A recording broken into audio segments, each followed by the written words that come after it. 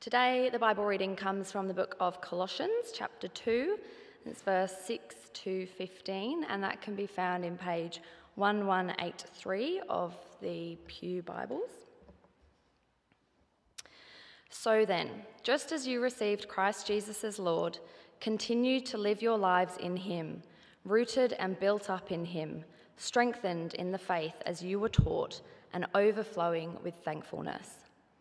See to it that no one takes you captive through hollow and deceptive philosophy, which depends on human tradition and the elemental spiritual forces of this world, rather than on Christ.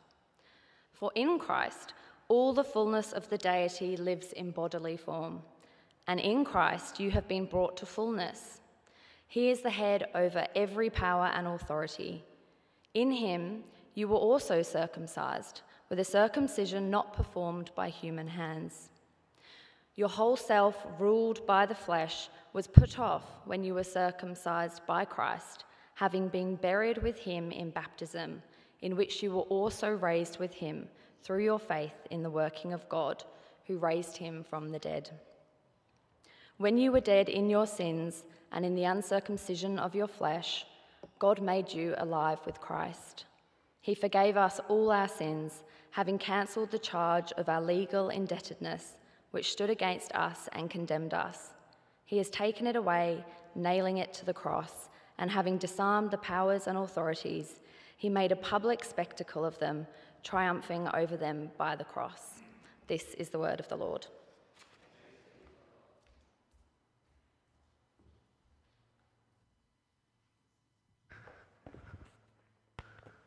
Well, good morning, everyone. My name is Gordon. I'm Assistant Minister here. It's great to be with you this morning. Please join me as I pray. Heavenly Father, thank you for giving us everything we need to live a life in relationship with you. As we think about this passage now, help us to see just how amazing your Son, our Lord Jesus Christ, is. In his name we pray. Amen. Well, there are a couple of years of my early 20s that I look back on now and call my learning Kung Fu phase, my learning Wing Chun phase, my Wing Chun phase. Wing Chun is a type of Chinese Kung Fu. Basically, me and my mate, we were watching this movie. It's called Ip Man. It's pretty famous. It's about a guy who was the teacher of Bruce Lee. It's got Donnie Yen in it. And it's all about Kung Fu, Wing Chun, this particular form of Chinese Kung Fu. Anyway, we watched it, and we're like, this is awesome. We got to learn Wing Chun. And so at that time, I knew a guy who was part of a Wing Chun academy down in Chinatown, and he was like, hey, you should come down to Chinatown, do a few trial lessons, check it out. And so me and my mate were like, yes, let's go, let's do it. We went down to Chinatown, did a few trial lessons, and we were like, this is awesome, this is sick, let's take my money. We paid the membership fee, we got the uniform, had the pants and the shoes, and we started doing these classes, Wing Chun classes. At first, it was just once a week down in Chinatown. Then it became twice a week, then 3 times a week. We really got into this. And then we were ready to pass the first grade. There was like a grading ceremony on a Saturday morning. All the sifus, all the teachers were there, and we had to do all these challenges. And we passed. I'm now in grade 2. I can learn all these new moves now. I could learn this thing called Tisa, which is like means sticky hands. It's really cool. Anyway, after a while, things in life started to get a bit busier. Uni work was picking up. And I also started to realize, there's maybe not as much real-world application for this kind of stuff as I first thought. I don't go around fighting people. And plus, the really cool stuff in Wing Chun was like grade 10 that would have taken us ages to get to. And so I started going less and less and less, and eventually I stopped. I didn't continue. Now, I know a few people who look back similarly on a period of their own lives, which they'd call their Christian phase, their church phase. And the story might be quite similar. They had a friend introduce them, they enjoyed it at first, they got really into it, got more and more involved, but over time, other things in life came up. They didn't quite see the benefits of church, and they didn't continue. As we continue our series in Colossians, we've come today to the guts of this whole letter. This passage, which Harry read for us, chapter 2, verses 6 to 15, it's a summary of what the message of Colossians is all about. It's a key passage. It's the summary passage.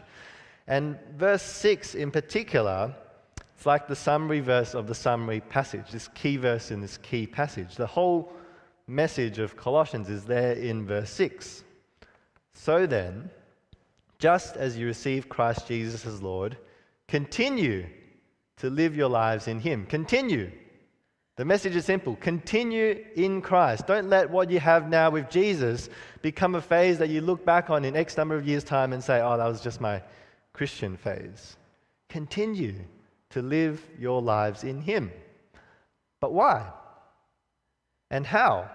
How do we continue? And what does it actually look like to continue with Jesus? That's what we're thinking about this morning. And we'll see that to continue in Christ is completely different to continuing with something like Kung Fu. And so the plan ahead, we'll spend half our time looking at these key verses in verse 6 and 7, Paul's encouragement to continue in Christ, and then we'll spend the other half looking at Paul's warning in verses 8 to 15. So if you could keep your Bibles open to this passage, there's also an outline you can find in the booklets. It will help you follow along with what I'm saying. And so let's look a little bit deeper at verses 6 to 7. And I want to start with the very first two words. So then. So then. Verse 6 actually comes off the back of what Paul has said in our passage last week. And if you glance up in your Bibles at verse 5, we're reminded here that Paul has never met this Colossian church in the flesh. But he's delighted and he's encouraged to hear and see how firm their faith in Christ is. And so his encouragement here in verse 6 is, you're going really well. Keep going. Keep going. But notice, it's just as you receive Christ Jesus as Lord, continue. Just as you receive Christ Jesus as Lord, or as you were taught, he later says in verse 7, as you receive this message, as you were taught this gospel, as you receive this person, Jesus, keep going. Continue. But look more closely at what they received. Look at the substance of this message that they were taught. Christ Jesus as Lord. As you receive Christ Jesus as Lord. The substance of the gospel is that Jesus Christ is Lord. The shortest summary that you can find of the gospel in the New Testament is Jesus is Lord. Jesus is Lord. 3 words. Jesus is the boss. He's supreme. See, the gospel is not just a message about salvation. Don't get me wrong. The death of Jesus for us, the atonement, the forgiveness of sins, is at the very heart of the gospel. We'll come to that later. But the gospel is not just a message of salvation. It's the news that Jesus is Lord. The one who saved us is the Lord, our Lord. See, to be a Christian is not just to want His forgiveness, but it's to want His lordship over you, to want to make Him your Lord, your master, as well as your Savior. And it's to continue making Him your Lord. Continue to live your lives in Him. The word that's been translated here as continue can also be translated walk. So other English translations say walk in Him. Keep walking.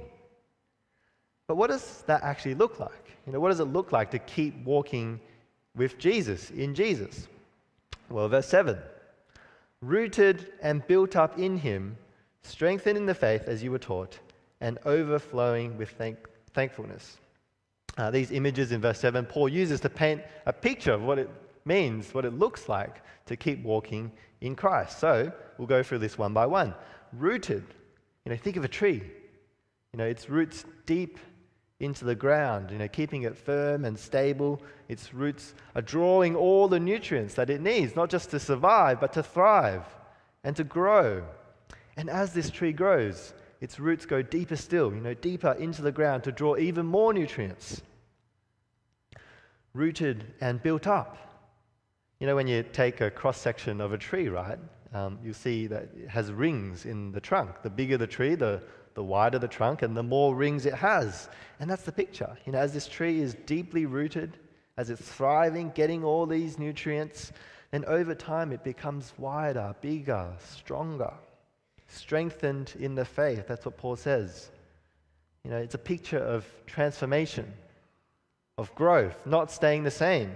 This tree's getting stronger. Its roots are getting growing deeper into the ground as it thrives, and it's overflowing with fruit, producing in abundance. Paul says, overflowing with thankfulness. There's so much that this tree is producing. It's spilling out all over the street, and the council has to send people to clean it up every week. That's the picture. There's thankfulness, spilling over. John Lennox, he's an Oxford maths professor and a Christian apologist. And he has this book that actually Fiona Choi told me about, and it explains really helpfully the difference between Christianity and other religions. And he has this diagram which he uses to explain how all religions work. And so John Lennox says, and I quote, "In most religions, there's a door of initiation at the beginning." So see that, at the bottom of the path there's a little gate. Perhaps it's like a ceremony of some kind. And that leads to your starting along this path, the wavy line. Along the way, you have people to teach you and guide you. See those academic hats there? And the path goes up and down according to your success in following that path. At death, you then come to a final assessment, so the scales of justice at the top there, where your life is scrutinized. Whether you are permitted to advance into a glorious, world to come depends on your good deeds outweighing your bad ones. What John Lennox is saying here about religion, it's kind of like my kung fu journey, isn't it? I started on this journey. There was a ceremony at the start. I learned some moves and skills. I got graded, and so I moved on to a higher level, and I learned some more, some new skills. But can you see that's not Christianity?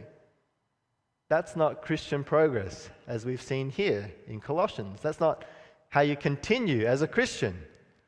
Christian progress is not about upskilling. It's about getting deeper into what you received at the very beginning. You never graduate from the gospel.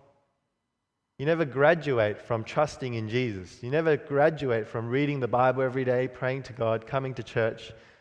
We're not encouraging you to go to gap group so that you can graduate from grade 1 Christianity to grade 2. We call them gap groups, gospel and prayer groups, so that you can grow deeper roots into the gospel, into this gospel that you first heard, into this gospel that saved you at the very beginning of your journey with Christ. And as you grow deeper roots into this gospel, you'll be built up, you'll be stronger, and you'll overflow, you'll spill out thankfulness. And you also won't be thrown around. You see, the second part of this passage is a warning. So have a look at verse 8. Paul says, "See to it that no one takes you captive through hollow and deceptive philosophy." Watch out, Paul's saying here. Watch out. See to it that no one takes you captive. Now, what are these hollow and deceptive philosophies? Well, Paul does give some more specific suggestions in the following passage, so from verse 16 onwards, so I won't open that up here. But notice in verse 8 how Paul describes these philosophies. So hollow and deceptive philosophy, which depends on human tradition and the elemental spiritual forces of this world, rather than on Christ. For Paul, anything that has its basis not on God, but on man, any narrative that depends on human thought and not on Christ is both hollow and deceptive. Don't be captured by its allure. Don't give your life to it. Don't make it your master and your Lord. I think one of the most powerful philosophies or narratives in our world right now is about our identity, about who we are. And it kind of says this, no one can tell you who you are or who you want to be. You are who you want to be. You are you. And there's actually a whole history of how this thinking came to be so dominant. I won't go into that. But my point is that we can be captured as Christians by this. We can start thinking that our identity has to be determined by me, not by Christ. I have to build who I am, my identity. I need to be me. And not only is this an example of human tradition, like I said, this is actually not new stuff. It's part of human culture and tradition. But Paul says here it's also spiritual. Elemental spiritual forces of this world, he says. In the West, we're probably a bit confused as to what to do here. What do you mean this is spiritual? We don't talk so much about evil spirits and stuff. I used to work near Pitt Street Mall and Martin Place, and on my lunch breaks I'll walk around. And never before have I felt the allure of advertising, the amount of messaging, the visuals. You could be like that if you had this, if you bought this. Let me tell you, I've never felt the pull of advertising like that ever before. You're telling me that kind of messaging, that seemingly harmless messaging about my identity and what it could be, are you telling me that that's not at all spiritual? See, every day we're confronted by hollow and deceptive philosophies that try to capture us away from Christ. And Paul says, watch out. Watch out. But what's his reasoning? Verse 9. For in Christ, all the fullness of the deity lives in bodily form. And in Christ, you have been brought to fullness. See, the worst time for someone to sell food to you, the worst time for Macca's to try and get you to buy its really unhealthy food is when? It's right after you had another meal. Why would Macca's, why would you buy Macca's when you're already full? And that's Paul's argument here. You are already full. In Christ is the fullness of God. We've seen that already in Colossians 1. Jesus is fully God. But get this, you are in Christ. You are in the one who is fully God. In Christ, you have been brought to fullness. In Christ, you are full. You don't need anything more. This is one of the most beautiful truths of the gospel. See, Christianity is not just about historical events. It is about the death and resurrection of Jesus, but it's more than that. It's more than these true events that happened in the past. It's about also God tying those events to you, to who you are, to your identity. So look with me in how many times in this passage the phrase "in him" occurs. Just scan the passage with me. So verse 6, continue to live your lives in him, rooted and built up in him. Verse 10, in Christ you have been brought to fullness. Verse 11, in him you were also circumcised. Verse 12, having been buried with him in baptism, in which you were also raised with him. You are in Christ. God has united you with him, with Christ, through his Spirit, so that his death on the cross is yours. His burial is yours too. And his life, his glorious resurrection life, is yours too. This is the beautiful doctrine of our union with Christ. And Paul's saying here, if you realize what you already have in Christ, you won't need to look for other things to fill you up. You won't be attracted by these deceptive philosophies.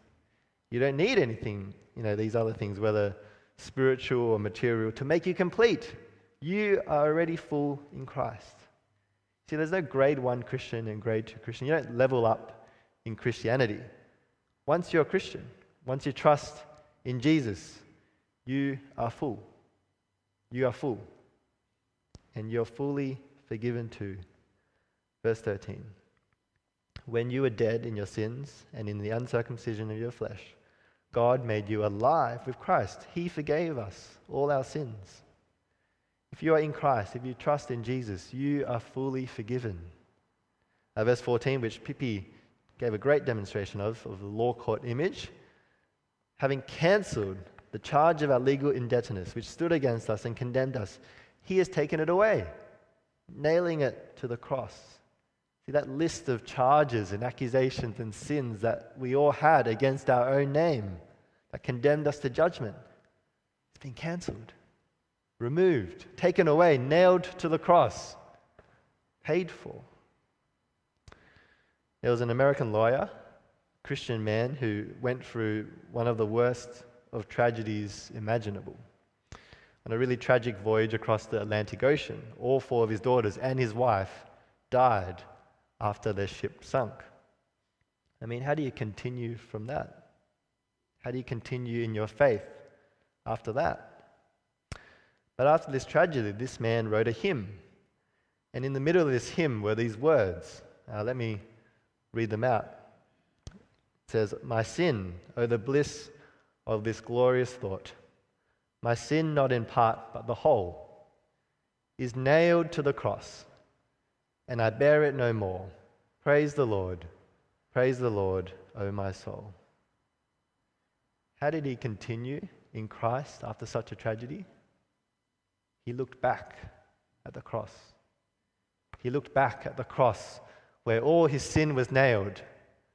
He looked back at the cross where Jesus Christ disarmed the powers and authorities of the spiritual world, humiliated them, verse 15 tells us. He looked back at the cross where Christ won the victory. Can you see the power of the cross? Can you see that you need nothing else? Can you see all your sin nailed there? Can you see Christ victorious? Above all, no rival. You see, the key to this key passage is Christ. How do you continue walking as a Christian? We actually look backwards. It's like rowing a boat. You have to look backwards before you can go forward, right? You have to look back at what Christ has done for you on the cross. You have to keep reminding yourself, keep growing deeper roots into this gospel that you first heard of Christ dying on the cross and rising again, this gospel which you have received. Don't depart from this gospel. And this is not just for us as individuals. Paul's actually writing to a whole church.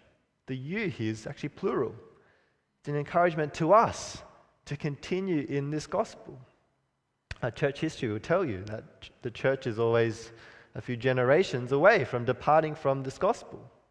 See, one generation will take it for granted. The next one will assume that they know it. And then the next one will forget it.